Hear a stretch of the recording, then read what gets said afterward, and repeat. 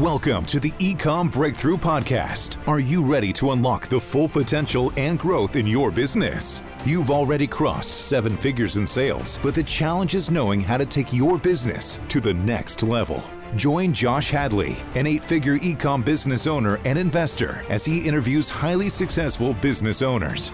Get ready, because you're going to learn specific actions you can take today to help your business reach its full potential and leave a lasting impact on the world. Welcome to the Ecom Breakthrough Podcast. I'm your host, Josh Hadley, where I interview the top business leaders in e-commerce. Past guests include Kevin King, Roland Frazier, and Michael E. Gerber, the author of The E-Myth. Today, I'm speaking with Nathan Hirsch, CEO of Ecom Balance and Outsource School. And we will be talking a lot about finance and business operating systems and all the cool stuff that Nathan has been able to do. This episode is brought to you by the Ecom Breakthrough Consulting, where I help 7-figure companies grow to 8 figures and beyond. Listen, Nathan, I started my ecom business back in 2015, and I grew it to an 8-figure brand in 7 years. But I certainly made a lot of mistakes along the way that made the path of getting to 8 figures take a lot longer than it really needed to. There were times where I had self-doubt in myself as a leader. Could I lead a team of people? I had doubt in regards to, the finances of the business. Could I have the cash flow to continue to sustain the business? So for our listeners, if any of you have hit those similar plateaus and you want to avoid them and also know the next steps to take, then go to ecombreakthrough.com. That's ecom with 2 M's to learn more. And as a special bonus to my podcast listeners, this month I'm giving away one $10,000 comprehensive business strategy audit session at no cost. All you need to do is email me at josh@ecombreakthrough.com, and in your subject line, say strategy audit, and then plead your case as to why I should choose you and your business to work with for this month. And don't worry, if you're not selected this month, you'll be entered to win for future months to come. I also want to give a special shout out before introducing today's guest to Chad Rubin and thank him for referring Nathan in Ecom Balance to us as a guest. Chad Rubin leads Prophecy. It is an AI-driven pricing tool for Amazon sellers and e-commerce businesses. So definitely go check out his episode. Chad Rubin talked about ChatGPT and implementing AI into your business. And then also go check out Prophecy. But today I'm super excited to introduce you to Nathan Hirsch. Nathan is a lifelong entrepreneur and currently the CEO of Ecom Balance and Outsource School. Nathan is best known for co-founding FreeUp.net in 2015 with an initial $5,000 investment, then scaling it to $12 million in yearly revenue, and then having it acquired in 2019. Today, he leads Ecom Balance, an online bookkeeping service for e-commerce and digital businesses, and Outsource School, a membership teaching business owners how to hire effectively online. Nathan has appeared on over 400 podcasts and is a social media personality. Him and his wife live in Denver, Colorado with their 2 dogs where they are foster parents. So welcome to the show, Nathan. Josh, thanks so much for having me. Excited to be here. Nathan, I am one of your subscribers to Free Up back in the day. That was definitely where I kind of cut my teeth initially with, hiring overseas talent. And, I'm amazed with the business that you built there with Free Up. And I want to just have, I think a lot of people have followed you, but for those listeners that surprisingly haven't heard about you, tell them about Free Up and the team that you built there, because as you shared with me, you had built that team where you didn't really have any U.S. management staff other than yourself leading that business. So tell us more about that. Yeah, I mean, I started off as an Amazon seller out of my college dorm room. I had to be one of the first people that came up with drop shipping years before I even knew it was called drop shipping. And I had this Amazon account that I was using to buy and sell people's textbooks in college to make a little extra money. And I started experimenting with different products, eventually found baby products that I would drop ship from different retailers, and eventually went around the retailers right to the manufacturers. And this was 2008 to 2010. 2010 when I first got started.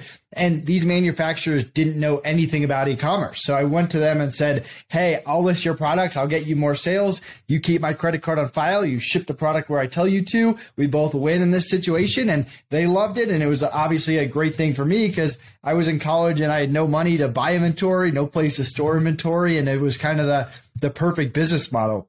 But that business exploded. I mean, we sold, Connor, my business partner, and I sold $25 million over 7 years. And we struggled to hire for the first half of that. We started off trying to hire college kids, which were super unreliable. Then we tried to hire adults, which was really hard as a 20-year-old college kid that no one took seriously.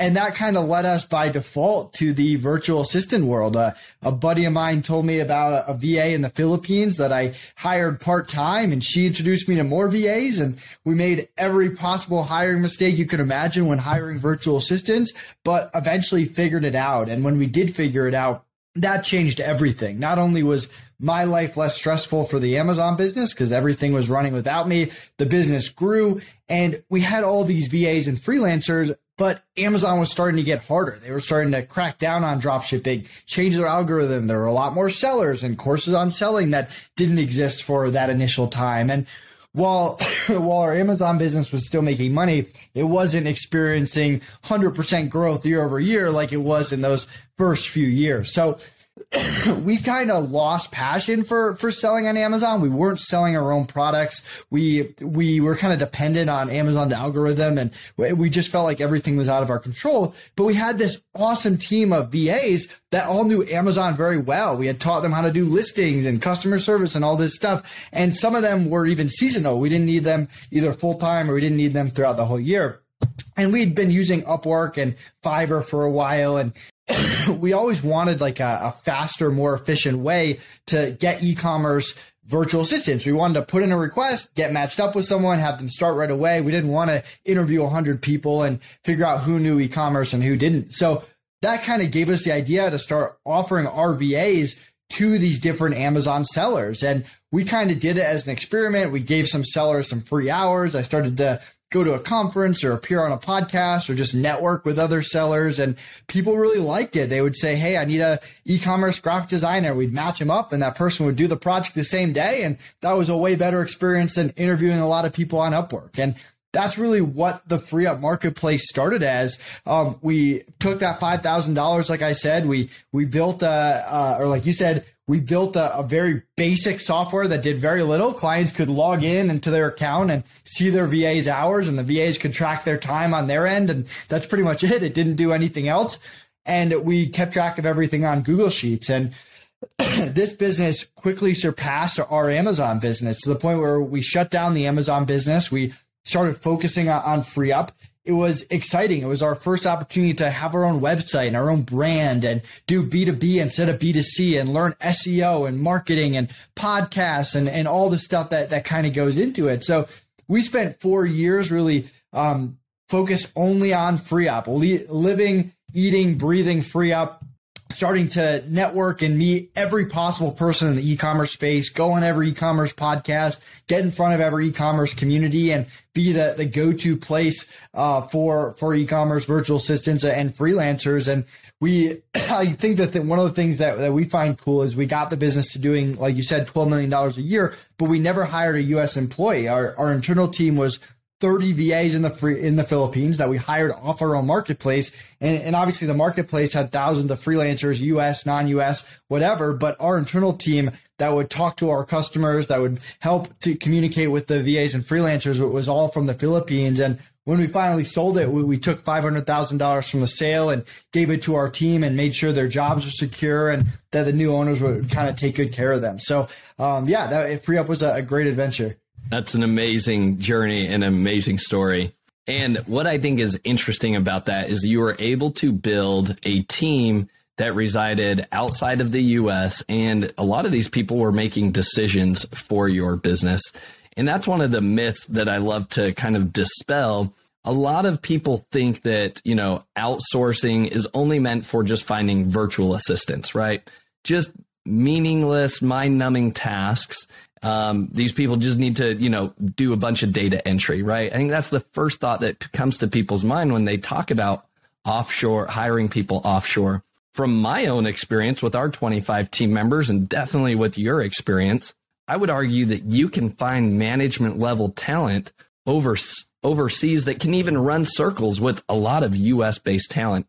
Would you agree with that statement? Yeah, I mean, I would put our FreeUp team against anyone, any US team out there. And that was the thing. Once we learned how to master virtual assistants, which wasn't easy, it took us a few years, and we try to speed up the process with people in outsource school. Then we started to kind of push the limits. Like, we started off with just data entry tasks. Like, you got to remember, I was selling on Amazon before there was a lot of software. So there were a lot of manual tasks. Like, we would have to adjust our pricing because there was no repricing software, or to update our inventory because there was no inventory management software. So they were doing all that stuff. And then we started to kind of push the limits and have them talk to customer service, talk to seller support, and any kind of, like, not suspensions, but any type of just issues that would come up with an ASN or whatever.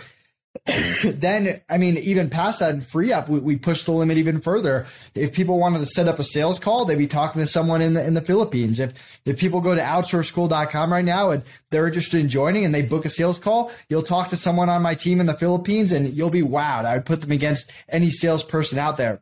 For FreeUp, one of the best hires we ever made was a bookkeeper in the Philippines named Marius. And not only was he in charge of the monthly books, which we made all our decisions on, but he also was in charge of billing clients every week and paying freelancers every week. And all that is incredibly important to a marketplace, because the second you miss a virtual assistant's payment, they don't trust you anymore and they don't want to work with you anymore. So we tried to push the limits as much as possible and give them as much responsibility as possible. And it really paid off, even though it was nerve-wracking maybe at the beginning.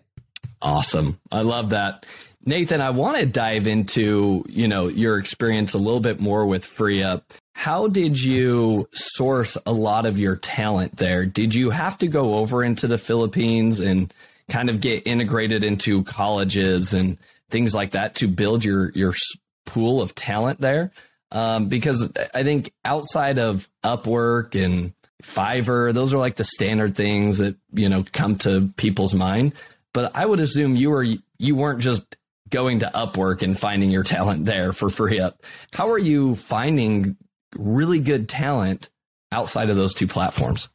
Yeah, it's a great question. So first of all, I've only been to the Philippines once, about year 3 of FreeUp, and we only ran it for 4 years. We did a big celebration in the Philippines. We ran a conference. We said whoever wants to come can come, and it's optional. And we had lots of people show up, and we then took our internal team out to a resort. So we were not going back and forth to the Philippines to find talent. Only been there once. So we whenever you start a marketplace, and this is why starting a marketplace is hard, there's always a chicken or the egg situation, right? You get clients first or VAs first. And if you don't have a good balance there, it kind of throws off the entire business. With FreeUp, we had an advantage because we already had an Amazon business with all these virtual assistants and freelancers that we knew, we trusted, we knew they take a good care of our clients, and we could communicate with them, and we built trust with them. So we started off with those group of people, and we quickly ran out of people because they were all being given out to our clients. So then what we did was we created a referral program. We said, anyone that you refer to FreeUp, you get 50 cents for every hour that we build to that virtual assistant worked forever. So it was a big incentive for VAs that like FreeUp to tell other people. Then our marketing plan for FreeUp was pretty much podcasts, partnerships, content, networking, and just relationship building, and then influencers. So while we were doing all 5 things on the B2B side, on the client side, we were doing the same thing on the VA side. We found influencers in the Philippines that ran Facebook groups of virtual assistants or that taught a course or that were coaches. We found all the VA and freelancer blogs and got backlinks in all those places. We did different email blasts with people that had audience of VAs and freelancers. And our biggest thing was, it was very tough to get on the marketplace. We would accept 1 out of every 100 applicants. And we'd get people that were pissed off because they didn't get into FreeUp or all that. That's kind of unavoidable. But the people that got into FreeUp, we made sure they were extremely happy, not just the clients. We obviously want to make sure the clients are happy, but the VAs and the freelancers too. And we wanted to make it so that they felt heard. Now, there's some basic stuff you do, like pay them on time, which we kind of talked about, where if you don't do those things, you break trust. But there's other things you can go do to go above and beyond, where we would ask them for feedback and what they liked and what they didn't like. And let's say that there was an in-between where the client and the VA weren't happy with each other. Yes, if the VA got bad reviews, we'd kick them off the platform. But sometimes there were just disagreements where FreeUp would just bite the bullet and make both sides happy. And the VA would go make us money working on other clients. And hopefully the client would stick around and vice versa. So as much as possible, we tried to just keep everyone happy with the platform and moving forward. And that kind of created this aurora around FreeUp as this great place to work. And then you throw in that referral program, and all of a sudden you've got free marketing going out everywhere of all these applicants, to the point where we were getting 1,000 applicants a week to get on our platform. Yeah, I love that. Well, and I think on that note, this kind of will transition our conversation into that outsource school and that program that you're currently teaching other business owners of how they can go hire overseas talent. But I think the most important thing, and you alluded to this, is you were turning away 99 out of 100 applicants, right? Right. And, I was recently on a podcast with Michael Gerber, and one thing that he said when I asked him the question, how do you find A-level talent, right? What he said is you need to turn your recruiting in to what they've done with the Navy SEALs, right? How easy is it to get into the Navy SEALs? It is not easy. And they put you through everything in order to just apply and get into the program, right? So likewise, I think for business owners, having that different mindset shift of, hey, I'm not just looking for a warm body or somebody that says, hey, I can do marketing, right? You have to take them through their own, program that's going to vet them out. So Nathan, I would love to hear, what was, your process in terms of vetting these candidates out to where you were able to weed out 99, and how did you find that one diamond in the rough? Yeah, I love what Michael Gerber said. I think the one thing I'd add to that some people miss is you have to make it a place that people want to work. Whether it's an internal team, whether it's freelance on the platform. In my situation, like, you got to make it so they're paid well, that the hours and the schedule they're happy with, that they're going to be treated fairly. A lot of people will try to hire VAs and put them in these really bad positions, and then they wonder why they don't get any applicants. But in terms of our interview process, and this is what we teach at Outsource School, it comes down to skill, attitude, and communication. That's what we look for. A lot of people fall into the trap of just hiring for skill. They get someone with 5 years of experience on Amazon, and they're like, boom, this person's hired, and then it blows up and they wonder why it doesn't work out. And then they don't trust hiring people anymore, even with the good skill. For us, we treat skill as one part of the equation. It's one out of the three, and we weigh it just as high as the other ones. Obviously, skill's important. We want someone who knows what they're doing. I always give the example of, we had this client with FreeUp who was a great client who sold auto parts on eBay and on Amazon, and he would hire customer service people.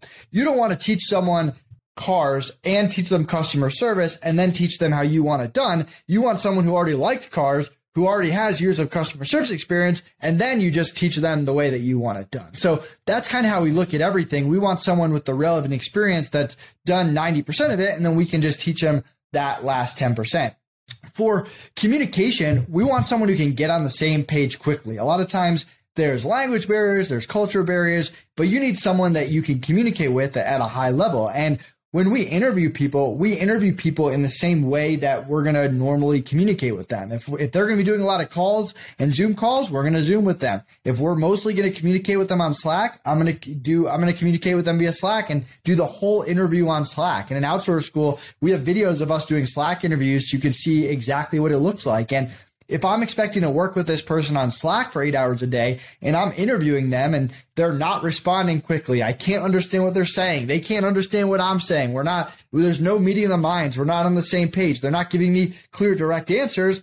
Well, guess how that's going to go when I'm slacking with them for 8 hours a day during their normal working. So that's kind of an example there. And then attitude is, we want people, and this could be different depending on what your culture is, but we want people who love doing what they're doing. If they're a graphic designer, they love being a graphic designer more than anything else in the world. If they're a bookkeeper, they love being a bookkeeper more than anything else in the world. We don't want people who are just in it for a job, just in it for the money. We don't want people where money is more important than anything else.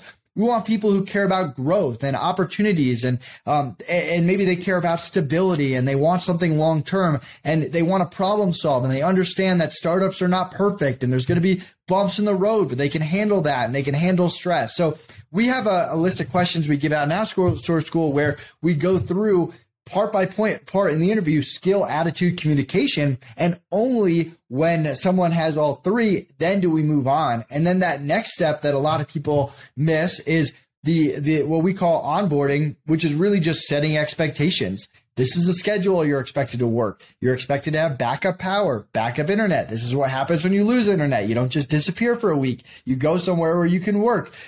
This is what we will and will not put up with in the company. And for lack of a better word, you almost want to scare them a little bit because you don't want you want them to know what they're getting into. You don't want there to be any surprises down the line. You don't want them to not be able to handle it. If they can't handle what is hopefully your high expectations, you'd much rather they back out during that onboarding than to figure that out 4 weeks down the line when you've already invested time, energy, and money into training them. Yeah, that makes a lot of sense. I love that onboarding process that you just mentioned, that you're setting the expectations up front, right? And I also believe that A-level talent is attracted to A-level talent. They want to be playing with the ballers, right? They want to be associated with another team of highly skilled individuals that can rely on each other. They don't want to be the one that has to be making up or, taking on additional work because somebody else isn't keeping up with the pace. And so likewise in our own business, that's something that we value. It's one of our core values is we do what we say we're going to do.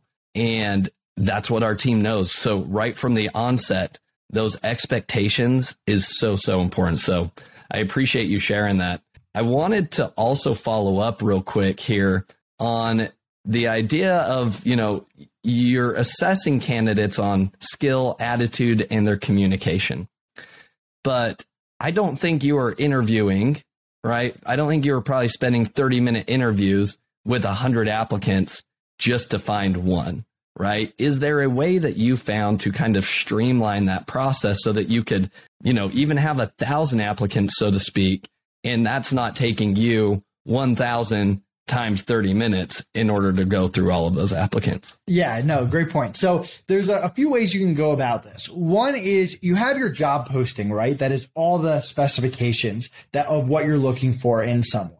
It could be schedule, it could be background or skills or whatever. And you create some kind of type form where you go question by question and have them actually answer that, because you'll find a lot of people will apply to jobs when they don't fit all the criteria. And if you make them go through a type form where they have to answer each question one by one, then you can just quickly eliminate all the people that don't fit their criteria. You can even add some open-ended questions on why you want the job or tell us about yourself. And then that'll help you quickly narrow it down to those people. The other way is if it's a skill type role. So an example is Econ Balance, my monthly bookkeeping service. We're obviously not going to hire someone if they're not good at bookkeeping. I don't care how good of their attitude and their communication is. And like an interview, you're not necessarily going to figure out how good of a bookkeeper they are. So we created a bookkeeping test. And with Free Up, we had different skill tests that we would put people through. If they were an Amazon lister, we had an Amazon skill test. So before they even get to the interview, they have to pass the test. Most people won't pass the test or won't spend the time to take the test. And then only the people that pass the test then go to the interview. So you've already verified the skill before you even get to that last level. That makes sense. So you are using test projects then for almost every single role to make sure that they could even complete that. They had the skill, right? That's your prerequisite to even get your foot in the door. Then we'll talk attitude and communication. Is that correct? Yeah, if it's a skill type role. If it's something like customer service, you're usually not going to do that, although you could create a customer service test, but you are giving them open-ended questions in the type form where you can see their writing or say, hey, respond to an email, write a fake email, whatever it is. Okay. What's your experience with hiring like senior management level staff? Do you have any advice or recommendations as to how do you go find like a C-level or director level position overseas? It's tough. It is by far one of the hardest things to do. So this is kind of how I look at it. You can hire managers and senior people to come in. There's a lot of things working against you. Not only do you have to find someone with the right skill and the right managerial experience, but it's also a very tough thing to test for. But you also have to find someone that instantly fits in with your team and that your team will respect. So if I already have 5 VAs and I'm bringing in Bob to manage these 5 VAs, I need to know that those 5 VAs are going to like Bob, trust Bob, and that Bob's going to be able to handle it. And it takes a little bit of time to actually figure that out. So you could go a month or two before actually knowing if someone's a good manager. My strong preference, and this is what we've really been able to do at all our companies, is to always promote from within for managerial roles. And it also makes it so that your first hires at any company are unbelievably key. If you're making your first 4 hires at your company, you want to hire people that have management experience, that have leadership experience, that want it, that a lot of people don't want to be leaders, don't want to be managers. So these are conversations you want to have with your initial hires. You don't want to just hire the data entry VA.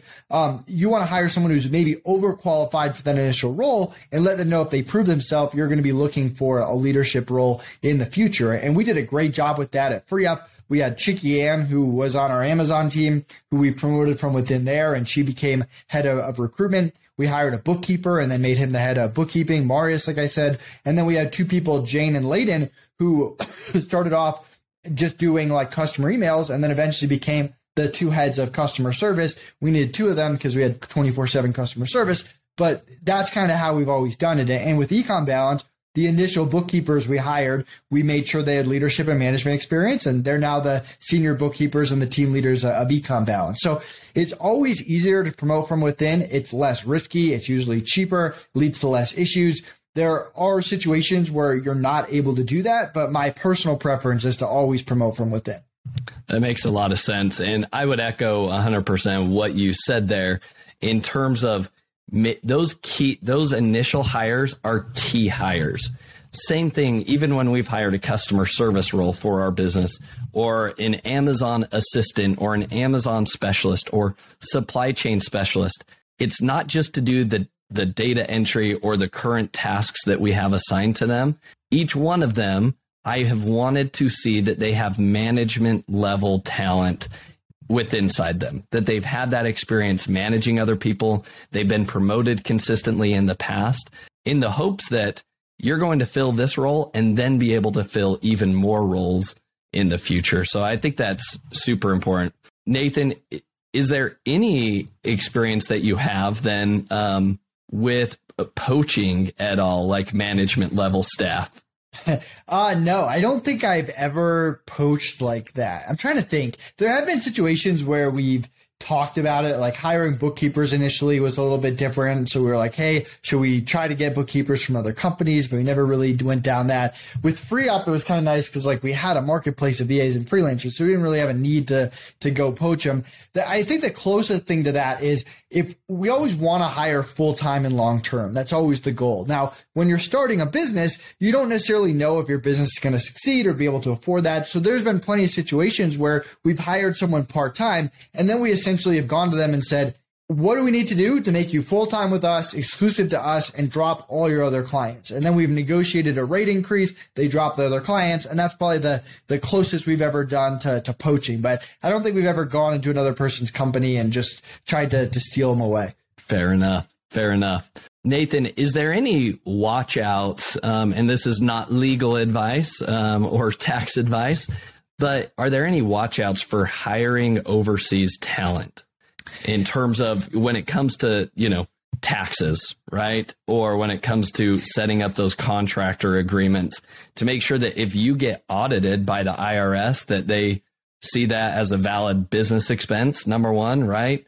Or that you don't get fined for anything else. Do you have any experience or clients that have been audited, they came through it, clean or anything like that? I don't have many clients that have been audited. I think my overall advice is, one, talk to your CPA about it. It should be something that you should disclose to them and get their advice and handle it the way that they want to be handled it. And 2, just read the terms of use of any marketplaces, agencies that you're working with, because there's different ways to go about it. You can do a direct hire where you pay them via PayPal. You can go through an agency where they're an employee of that agency. You can do a marketplace where you're hiring through the marketplace, but the payments are through the marketplace. So all 3 of those are a little bit different from like a legal and a tax standpoint. So my advice would be to just talk to your CPA. If you have a lawyer, talk to your lawyer about it. Everything's a little bit different. It usually ends up being not as risky as some people think it is. But yeah, that's kind of the only thing I'll speak to it on that. Fair enough. You mentioned there's kind of multiple ways that you could hire outsourced staff, right? You could go direct to them, right, and hire them on a marketplace, or go through an agency, or you could just hire them direct, right? You find them from the Philippines, could be like an Indeed job posting, and you hire them direct. With your outsource school, is there any advice or recommendation that you try to point people towards? And maybe what are the pros and cons with each of those three alternatives? Yeah, so we point people to either hiring through a marketplace or hiring direct.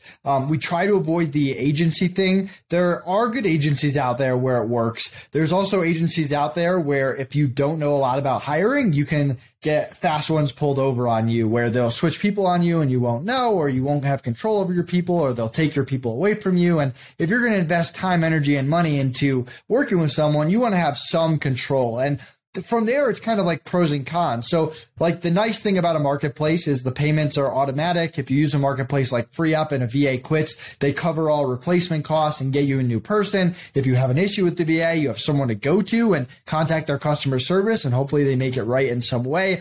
And obviously the pro of hiring direct is it can sometimes be cheaper, but the con is you're on your own. If you hire someone direct and you spend a month training them and they disappear, you don't really have anyone to go to. There's no repercussions or anything like that. So it's less about like the right way and more about the pros and cons. And in outsource school, we just try to teach you the pros and cons while also educating you on ways to prevent some of those cons from happening. So a good thing if you hire someone directly, for example, is to get a copy of their license and get an emergency contact number. And it's super easy. Most people aren't going to just give you their license and then just disappear without notice. They still could, but it's all about just lowering the risk and protecting yourself as much as possible. Yeah, no, that makes a lot of sense. Now, as we kind of recap this entire conversation that has centered around, hiring A-level talent, outsourced, overseas, what is the process? Could you give us a high level process that you walk through and you teach on outsource school that, this is where you start. Here's the first thing you need to do is XYZ to, step 20 is onboarding, right? Would you mind giving us kind of a high level overview of what that process looks like that you teach? Yeah, so let's say that we're taking someone that has never hired someone before. Chances are you're not just going to go out and hire 5 full-time virtual assistants. You want to start small. You're going to make a list of all the things you do on a day-to-day, week-to-week, month-to-month basis. You're going to outline them by how long they take you, and also the difficulty of the task and how long they and how it actually impacts your business, because you want to start on something low risk. If you're hiring a VA for the first time, you're probably not putting them in charge of the inventory of your e-commerce business. I go on podcasts, and I always use podcasts as a good example. It's a great way to get your foot started hiring a VA. Hire a VA for 5 hours a week to get you on podcasts. We have a podcast outreach formula you can give right to your virtual assistant. It's part of Outsource School. It's pretty easy. It's very effective. And what's the worst thing that can happen if the VA messes up? You don't get on podcasts. You're not going to really burn any bridges. Nothing bad is going to happen to you. Very low risk. At the same time, you're going to learn a lot about hiring VAs. You can give them a different role if you learn to trust them. You can increase their hours. You can do all sorts of things. So try to find something that's low risk to start with and something that's just part-time to get your foot wet. From there, you create a job posting, which we provide templates for over 100 different job posting in Outsource School that you can just grab and use and save yourself a bunch of time. From there, it's about what we talked about with the type form and setting up any tests. From there, it's an interview via Slack, which we give you the interview questions. We give you a video on how to do it. You just go through it. From there, it's setting expectations. Same thing. We give you all the things to set expectations for. You just go through the list. Both the interview and the setting expectations takes about 30 minutes to an hour, depending on how complicated the role is.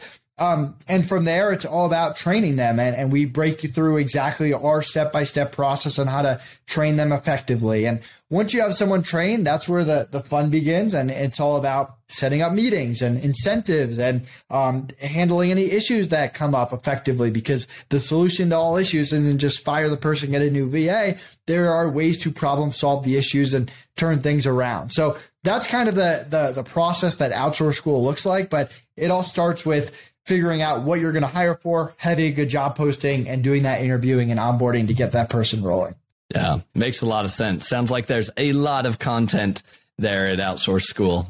So why don't you go ahead and give a little plug to Outsource School then? Where could people reach out and learn more about that? Yeah, go to outsourceschool.com. You can book a sales call with my great virtual assistant, Anna, and she'll blow you away. And we have a lot of free resources on there as well. If you want to grab our VA calculator to figure out how to budget for hiring VAs, we have a case study that shows exactly who we hired in year 1, 2, 3, and 4 free ups. You can kind of follow our path there. We've got a hiring packet for you, free trial, all sorts of different stuff. And our newsletter there gives out a lot of great content too, if you just want to follow along. Amazing. That's a great resource. Definitely encourage our listeners to go check out Outsource School. Now, Nathan, I want to pivot our conversation now to the accounting side of things. So it seems odd that of all things, you're focused first on, outsourcing talent and then, Outsource School. That makes sense. You're teaching your processes and sharing them with everybody else. Super valuable. But so why go into the accounting with Econ Balance now? Yeah, so keep in mind, we sold FreeUp. We have a non-compete with FreeUp. We probably wouldn't start a new virtual assistant business anyway, even if we didn't have a non-compete. And Outsource School is a nice segue, especially during the pandemic. People were asking us for a hiring process. We created that, but we're probably not doing anything else around VAs and freelancers. Now, bookkeeping is something that it's been a backbone of all of our businesses. When we started an Amazon business, we had no idea what bookkeeping was. We made all the mistakes in the world, from trying to do it ourselves to paying someone to redo it, to dumping it on our account at the end of the year, to hiring someone quarterly, to finally figuring out to hire a good bookkeeper monthly to give us good information to make good decisions every single month. And that's really what bookkeeping comes down to. There's a lot of perks, like not being stressed during tax time and obviously filing accurate taxes and all the stuff around that. But the real reason that you want bookkeeping as an entrepreneur is to make good business decisions based on real numbers every single month, not making decisions based on gut, not making it by guesses, not waiting to the end of the year or when it's too late. You want to be making those decisions every single month. So that's something that when we put in place in our Amazon business, we were able to grow and make better decisions. And with FreeUp, one of the best decisions we ever made was hiring that bookkeeper, Marius, from day one. Before we were even profitable, we just had a monthly report come to us. The month would end by the 15th of the month. We got income statement, balance sheet, cash flow. We had a financial meeting on our calendar every single month, which we've been doing every year, every month since, where we go through it top to bottom, me and my business partner. And that's the meeting that we make decisions. Are we going to offer a new service, cut back on software, hire more people? All those decisions are based on what the books come out with. Now, there's an added bonus that when we went to sell our company, we had immaculate books going back 4 years. And when we had those initial conversations with the buyer, Mark Hargrove, David Martin, two really good entrepreneurs, they asked us a lot about the business, and a lot of those questions had to do with numbers. And since we had gone through these finances in the finance meeting every month for the past 4 years, we knew these numbers inside and out. And then when we got to due diligence and we turned over our books, not only were the books clean and easy to read, but they also matched everything we told them on those initial calls because we knew our books very well, and that built a lot of trust. So bookkeeping, although it's boring and it's the most unsexy topic in history when it comes to being a business owner, it is the core of your business. And if you want to talk about two things that are not talked about enough, it's hiring and bookkeeping. If you don't know how to hire, you're not going to go very far as an entrepreneur. There's very few 8-figure solo entrepreneurs out there. If you're not good at not necessarily doing the bookkeeping, but being able to read financial reports and setting up a good bookkeeping process in your business, that's only going to hold you back. It's going to be impossible to ever sell your business or get funding or get investments or whatever you decide to do. And you're also not going to be making decisions based on accurate numbers. So that's kind of how we've always looked at bookkeeping, and we kind of saw an opportunity where most bookkeeping firms are bad at hiring, bad at scaling, bad at marketing, bad at process, bad at speaking entrepreneurship instead of speaking bookkeeping. So we've tried to bring the entrepreneur mentality to bookkeeping, where I'm not a bookkeeper, my business partner is not a bookkeeper. We've always been good at hiring bookkeepers and setting up good bookkeeping process, but we know what the entrepreneur wants. We know how they want to get a quote, get onboarded, get communicated with, what kind of customer service they need, how to support them long term. And that kind of gave us the idea a year ago to create not only Ecom Balance for e-commerce sellers, but we have a second bookkeeping brand called Accounts Balance that's for digital businesses. Awesome. Amazing. With that, Nathan, I think that the finances are so fundamental to a business. And just as you alluded to in the accounting and being able to make decisions around that, surprisingly, there's a lot of entrepreneurs that they are scared about numbers. They don't understand how to read financial statements. And so they just kind of try to turn a blind eye to it. And they just look at the overall numbers. So Nathan, I'm curious, what are the top mistakes that you see entrepreneurs making when it comes to bookkeeping and documenting their finances? Yeah. So the number one mistake is trying to do bookkeeping yourselves. And this is why it blew my mind when we created Ecom Balance. We were looking at other bookkeeping services and they were selling courses on how to do bookkeeping. And to me, that's crazy. As an entrepreneur, that is a terrible use of your time to learn how to use QuickBooks and then try to be in QuickBooks. And even if you are good at it, like that's time that could be spent on sales, marketing, expansion, growing your business, not a good use of time. And 9 times out of 10, you're still not going to know what you're doing, even if you are taking a course, and you're just going to have to pay someone to redo it all later, and it's not going to work out. And even if you are a bookkeeper or a CPA in a past life, I would still argue that it's not a good use of your time. Another mistake people will do is they'll have their CPA also do their bookkeeping, or they'll dump it on their CPA at the end of the year. Well, not only are CPAs more expensive, but they're doing bookkeeping in a way to file your taxes. They're not doing bookkeeping in a way to actually help you make decisions on your business, which is what you need. And we've always found that dividing and conquering, having a bookkeeper and a good CPA is important, that are both focused on what they're good at. Our CPA saves us money on taxes. Our bookkeeper provides us books on time that we can make decisions on, and they can communicate. There's conversations and meeting of the minds and being able to use both people's talents to get you the best outcome. And CPAs get busy. They have their own tax season and busy season in April and October, where it's tough for them to be on a good monthly schedule, and you want your books on time every single month. So I try to get entrepreneurs out of the mentality of using their own books, of doing their own books, out of the mentality of using a CPA for books, and out of the mentality of anything other than monthly bookkeeping, not quarterly, not every 6 months. If you want to do it even more than monthly, that's fine too. But at the very least, a good monthly bookkeeping process with that finance meeting every single month in your calendar that you do not miss for any reason. That makes a lot of sense. And in your experience, you were able to find an outsourced accounting manager, right, that was able to produce those books for you. Do you believe that people can bring that internally? You can. It's probably one of the harder positions to hire for. I mean, if you do join Outsource School, we have a whole course on hiring virtual assistant bookkeepers, essentially, out of the Philippines. It can be done. If you don't know bookkeeping, if you're not going to be on top of them, if you're not going to manage them, then it could lead to disaster. But I mean, that's definitely an option. And we've tried to provide a hybrid. I mean, our team for Ecom Balance is both U.S. and non-U.S. In the Philippines. And so you kind of get a best of both worlds where it's fair pricing, but a high level of service, and things are reviewed by the U.S. people before they go out. And I mean, you can go a step above and hire a CFO. You can hire a U.S. bookkeeper. There's no shortage of options. You just have to figure out what the best option is for your business. There's even businesses that hire full-time U.S. bookkeepers because their business is so big, so complicated that they need $80,000 a year bookkeeper only working for them. So everything's kind of on the table. You just have to figure out what the best fit is for you. Yeah, no, that makes a lot of sense. Now, Nathan, as we begin to wrap up, I want to go back. A question popped in my mind. If you want to go and approach, or if you want to go hire direct, right? If we want to go find an Amazon PPC manager over in the Philippines or anywhere else, what are some of the best platforms or ways to get your job posting out there in order to attract that outsourced talent? I know we've talked about marketplaces such as Upwork, FreeUp, and we've got Fiverr and those type of things.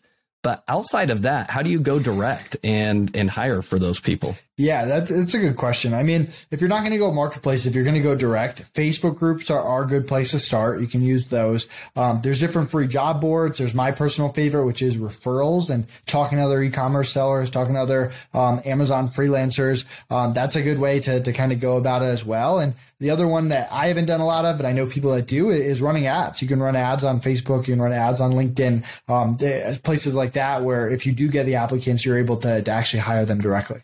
Awesome. So Facebook groups, LinkedIn, those are some great recommendations.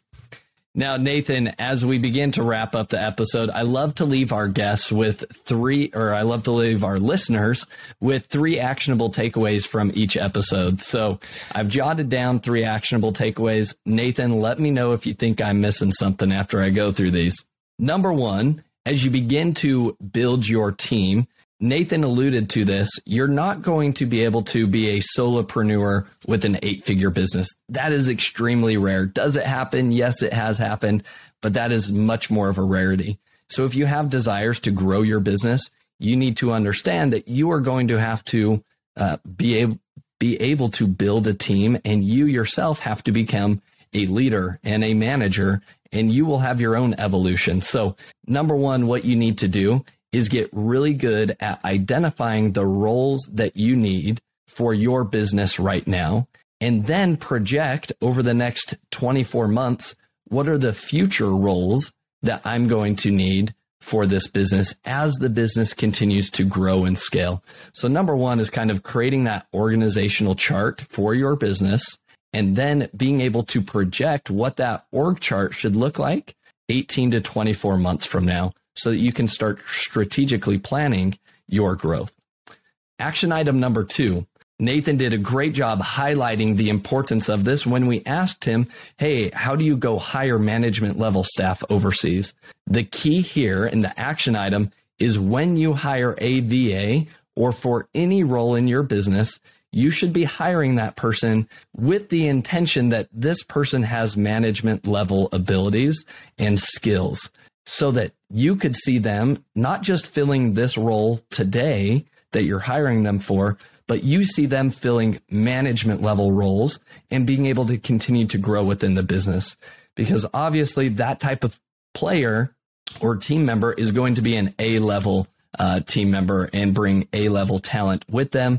And in addition to that, you talk about referrals, they are going to be associated with other A-level talent as well.